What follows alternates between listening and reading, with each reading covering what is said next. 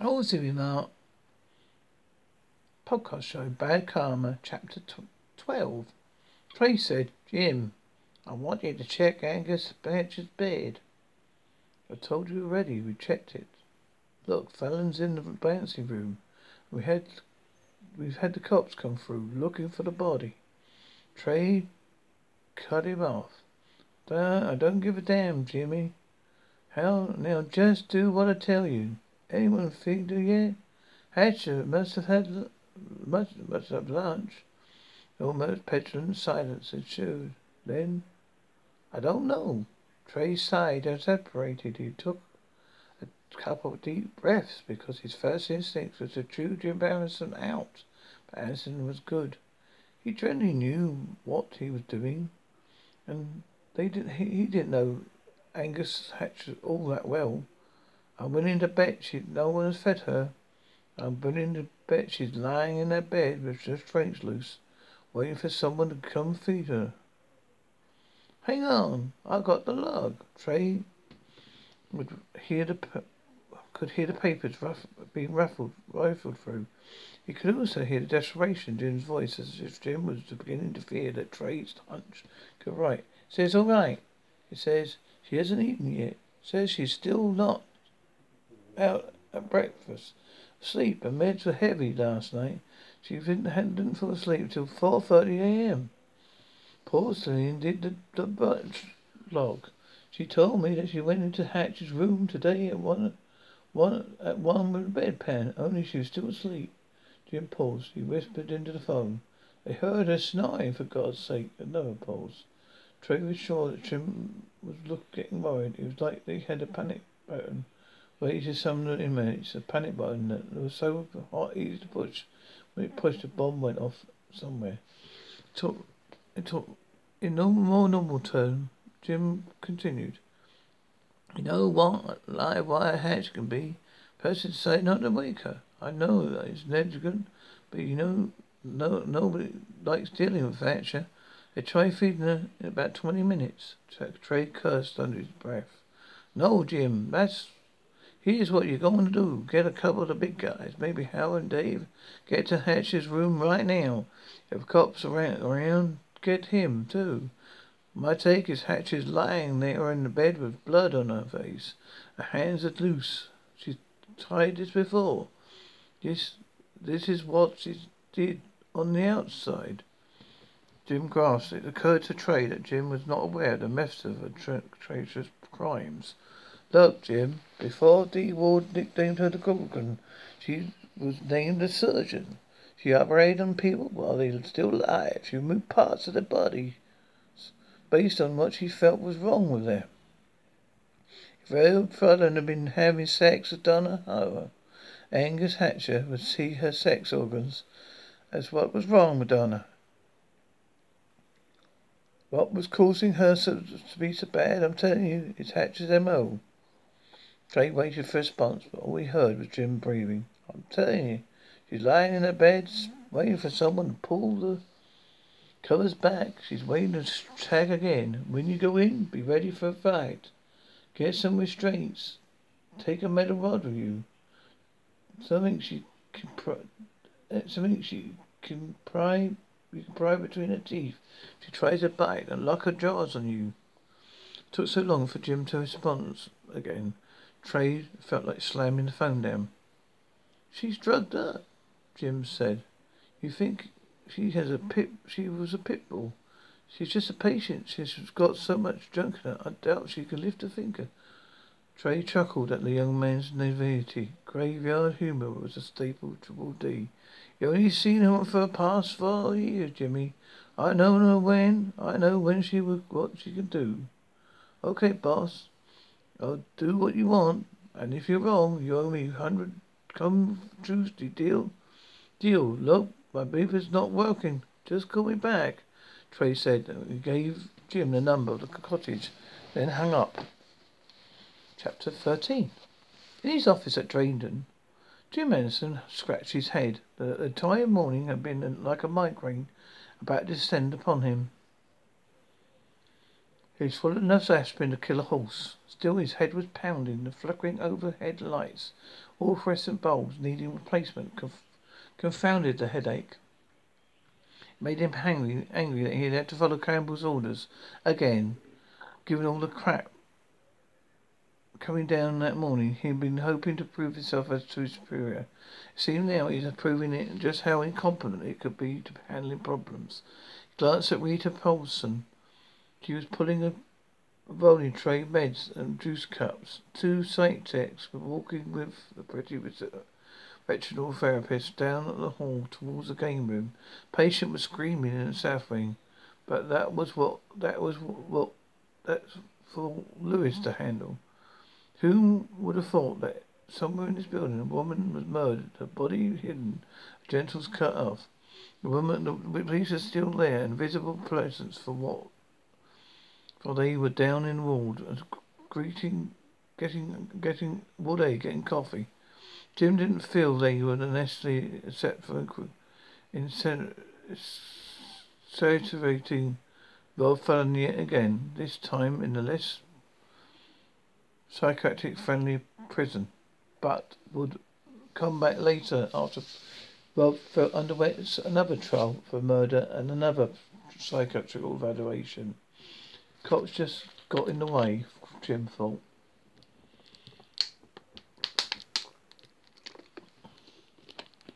They tended to be brutish and nasty about the inmates. Jim felt a kind of parental concern for the psychos of his shift.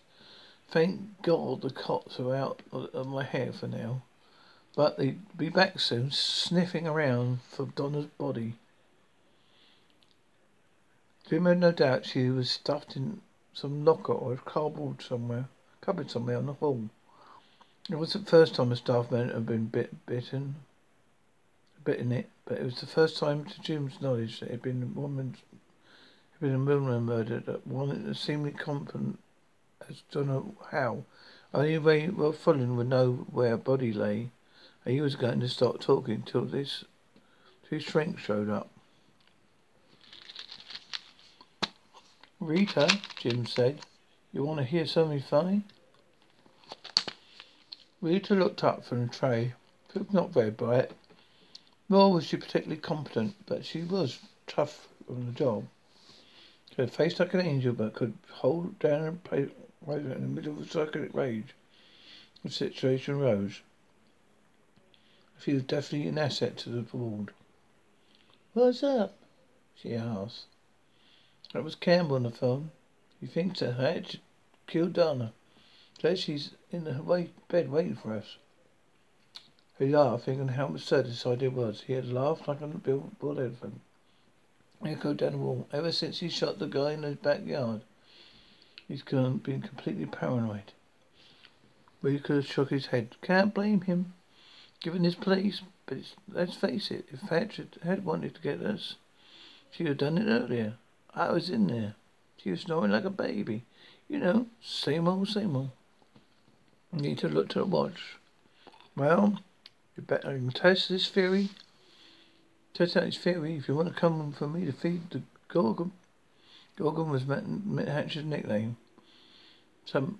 Among some of the staff. They were all afraid of her eyes because she seemed Martin and more watchful than the other patients.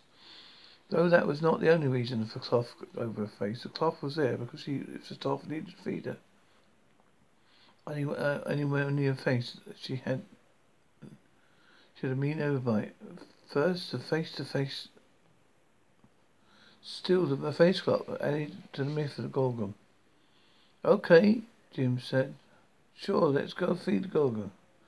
I don't want to look at her. Last time I did, she was studying me for something.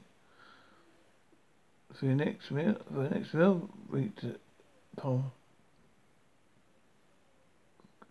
For the next meal, Palmer Paulson screamed, ready?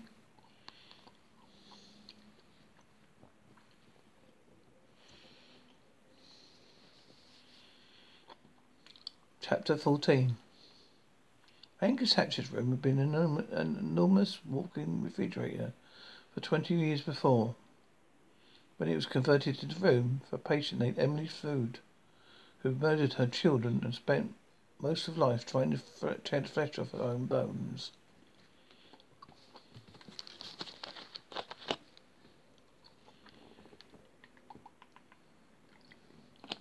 The residual walls were knocked out and the rooms expanded, but it was again reinforced with steel walls. Most patients were able to come out and go at certain times of the day. Angus, owing to consistent violent aggressive tendencies, was restrained round the clock. In the afternoon she was allowed to stand for 4 hours, restrained with her arms up in the straps. Her feet were coiled down near the floor. She had one male to exercise a day in another room, almost a cell by itself. Television monitor played on an exercise tab if she chose to do calisthenics, but the majority of the rest of her life she'd be spent in that bed, strapped, her face covered. To the outsiders, this seemed often horrifying, but then, as the therapist, doctors, fakes, and all these knew, this was Angus Hatcher. This was the Gorgon. She had been a patient Drayden before, after being transferred from another hospital at the coast, because she had caused a riot among the patients. A very liberal-thinking doctor had given her a certain amount of freedom, believing that her psychosis rose from her childhood abuse and deprivation. She ordered the doctor by operating him, as he was held down by the weight of concrete blocks without the benefit of anesthesia. They said he lived for 6 more hours, but then it was found he was begging for death, which came within minutes of the paramedic's arrival. At Drayden, she had bitten off 3 fingers of an orderly within 2 hours of checking. In 24 hours, she had been under constant restraint. Outside Drayton's walls, she had surgically removed a woman's liver on a coffee table. Played with it for a while. She claimed that the woman was a recovering alcoholic who lapsed too many times. The liver had been a problem. She had murdered a police officer, which was the crime that led to arrest and discovery of all the other murders. When police arrested her, it took 6 men. She had to be beaten into submission. On the walls of her house they found dozens of notes with addresses of all the policemen who had bothered her and their children's school. Also doctors that examined her and her family. The lawyers who were also unkind to her and other bad debts. Others too named and addresses of which she had no apparent connection. All these slated for torture and death. One of them she intended to perform up at first surgery. She had been planning on slicing off their bodies as souvenirs. In her home they found a collection of penises, bladders, livers, hearts and lungs, and one jar of preserved brains. Some come from animals, some from unidentified humans. She owned several surgical instruments, most of which had been stolen from hospitals over the years. She created her own using hybrids of fingernail scissors and metal nail files and other household items. She had turned the small den of her home into Pasadena, into a surgery, and there was enough evidence of the cartilage there that one of the investigating officers had remarked. Forensics is going to spend years trying to figure out what belongs to who. She had been a high school teacher in Pasadena for several years. She believed strongly in reincarnation and that life was a continuum from one incarnation to the next. She attended All Saints Church and considered herself a heretical Ipsoponium. She had graduated Phi Beta Kappa from the University of California, Berkeley, with a degree in forensic science. On the time of her arrest, she was a teacher and lecturer at various police academies in the southern California area. She was a member of the Junior League. Her ancestors had come over on the Mayflower. She was a member of the Daughters of the American Revolution, but there had not been a meeting in several years. She contributed heavily to the Children's Defense Fund and the Wildlife Fund. She voted Republican whenever she voted, but leaned towards a libertarian philosophy. She was a member in good standing of Westminster. Her neighbour just before Agnes Red had been trying to set her up with his cousin. A subscription list for Ellie Philonic. She was a Gorgon. Rita opened the door to Angus' room, flicked the doors open. Time to wake up, Miss Hatcher.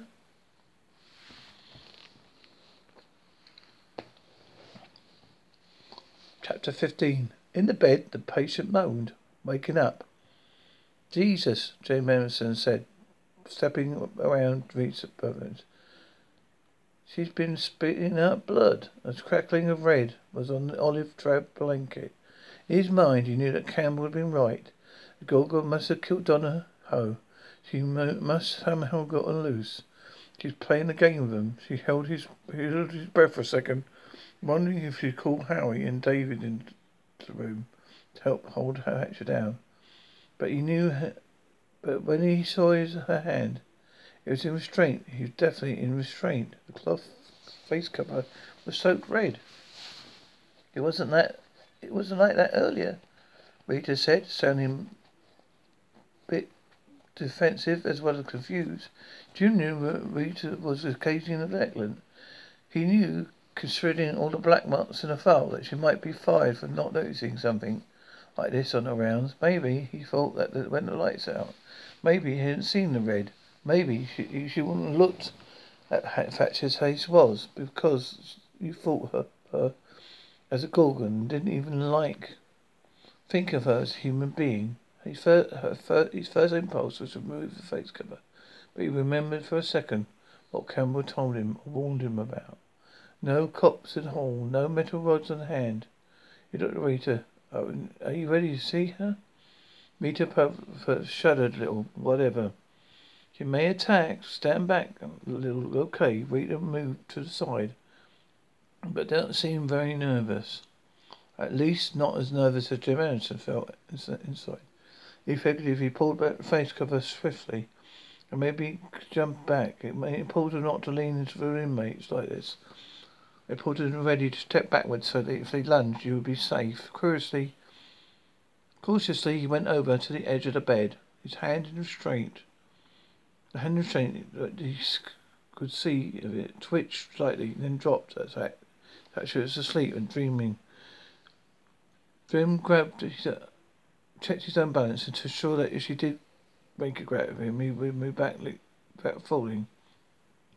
As he leaned over to the inmate and lifted the face cover beneath a mass of blood, a woman staring at him, as if she was trying to scream, but not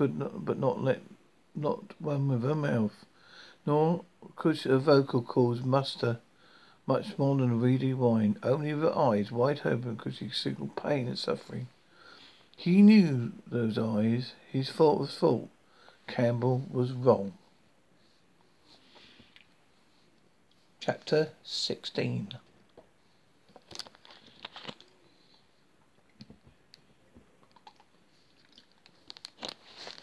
Trey Campbell grown experienced at blocking bad memories. This was one of the side effects of working at Drayden. For those psychic techs and orderlies who could not block out or deny the work environment reality, there are often breakdowns of cold or burnt-outs. Several psychiatrists took the past 3 decades over the last 3 decades had left Drayden never to practice their craft again because they could no longer believe in the gods of Jung and Freud. Occasionally with suicide attempts. But Trey could not block out the memory of that hit him full face as he sat back after hanging out the phone with Anderson. Trey was 22, a new hire at Drayden. He was going for walks with Hatcher in the garden. She believed that Agnes Hatcher had somewhere inside the abused woman beside him. He believed her child would have been taken away from her brain, had been damaged through torture. She was smart, he thought. He believed that if the person was smart enough, she could be rehabilitated in some form. He played chess with her often. He brought her books, mainly Charles Dickens novels that she loved. Then one day he slipped. He told her something he regretted as soon as the words were out of his mouth. It's a ballerina. He was the worry about human behaviour. Angus bent down to pick a flower. Look at those roses, she said, glancing back at him. Her blonde, fair hair fell to one side of her neck. She was pretty, under the faintest scar tissue could be seen, just as the corner of her eyes and along her neck. The psychiatrist, I like him. I don't think you need to be in those restraints at all the time. That's all. You've proven that your illness is chemical and behavioural. Bunting talks about patients. My patients, he searched for the appropriate word. Monsters, he says. Asked. She stood up again. You believe in me, don't you? I believe that no human being would ever be shut away and tied. Then that was when he knew what he had said too much. He had she had a way with her inspired confidence, almost hypnotic quality. For a moment, he felt like the patient. See the psychiatric. Let's go back. You drew for some meds. Let's go back. You drew for some meds. I don't like Bentantine, she said. He watched her face as with signs of tension. She seemed perfectly balanced, perfectly relaxed. It wasn't until he came upon her 2 weeks later he knew what a mistake of driving romantic proportion. She had just gone into her room for one of her walks. The psychiatrist Bentantine had been there with his clipboard and drawings of her to examine. Angus was already on every pill known to the medical community at the time. Every pill that could subdue the strongest man. Trey could not forget walking down the hallway, smiling at one of the nurses who smiled back. The way his head was throbbing from a mid-afternoon headache. The smell of the laundry from the back then it had been on his wall. A clean smell that seemed to cover all the other smells of Darton State. He was thinking of the fishing trip and he and his buddies were going to take a few days deep sea fishing off of St. Brendan, 3 hours out. He'd thrown in $60 towards the rope rental. He was broke for the week but he would catch enough fish to fill the freezer and then some. He walked back past Angus Hatch's room, glancing through the thick glass windows. Sometimes he nodded to her as she went. He stopped, turned, and went to the door.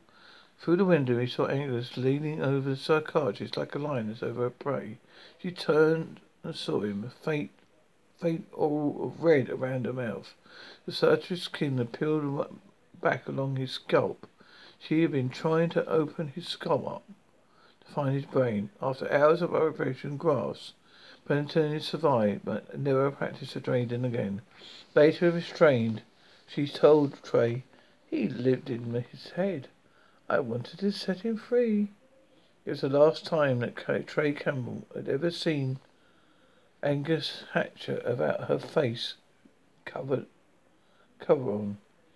The beginning of a session with him. A session that would last right up to the present summer day, July 3rd, when he was 36. Trey then took some aspirin, swallowed them dry. He stood in the kitchen of a rented house and kept trying to block those old memories. It's safe, he told himself. With a cottage from an island 26 miles off the coast. About 140 miles of Drayton State. She is in a strait. She couldn't do anything to us. To me. Carly sauntered in the kitchen and said, how about a little romance to take your mind off of this?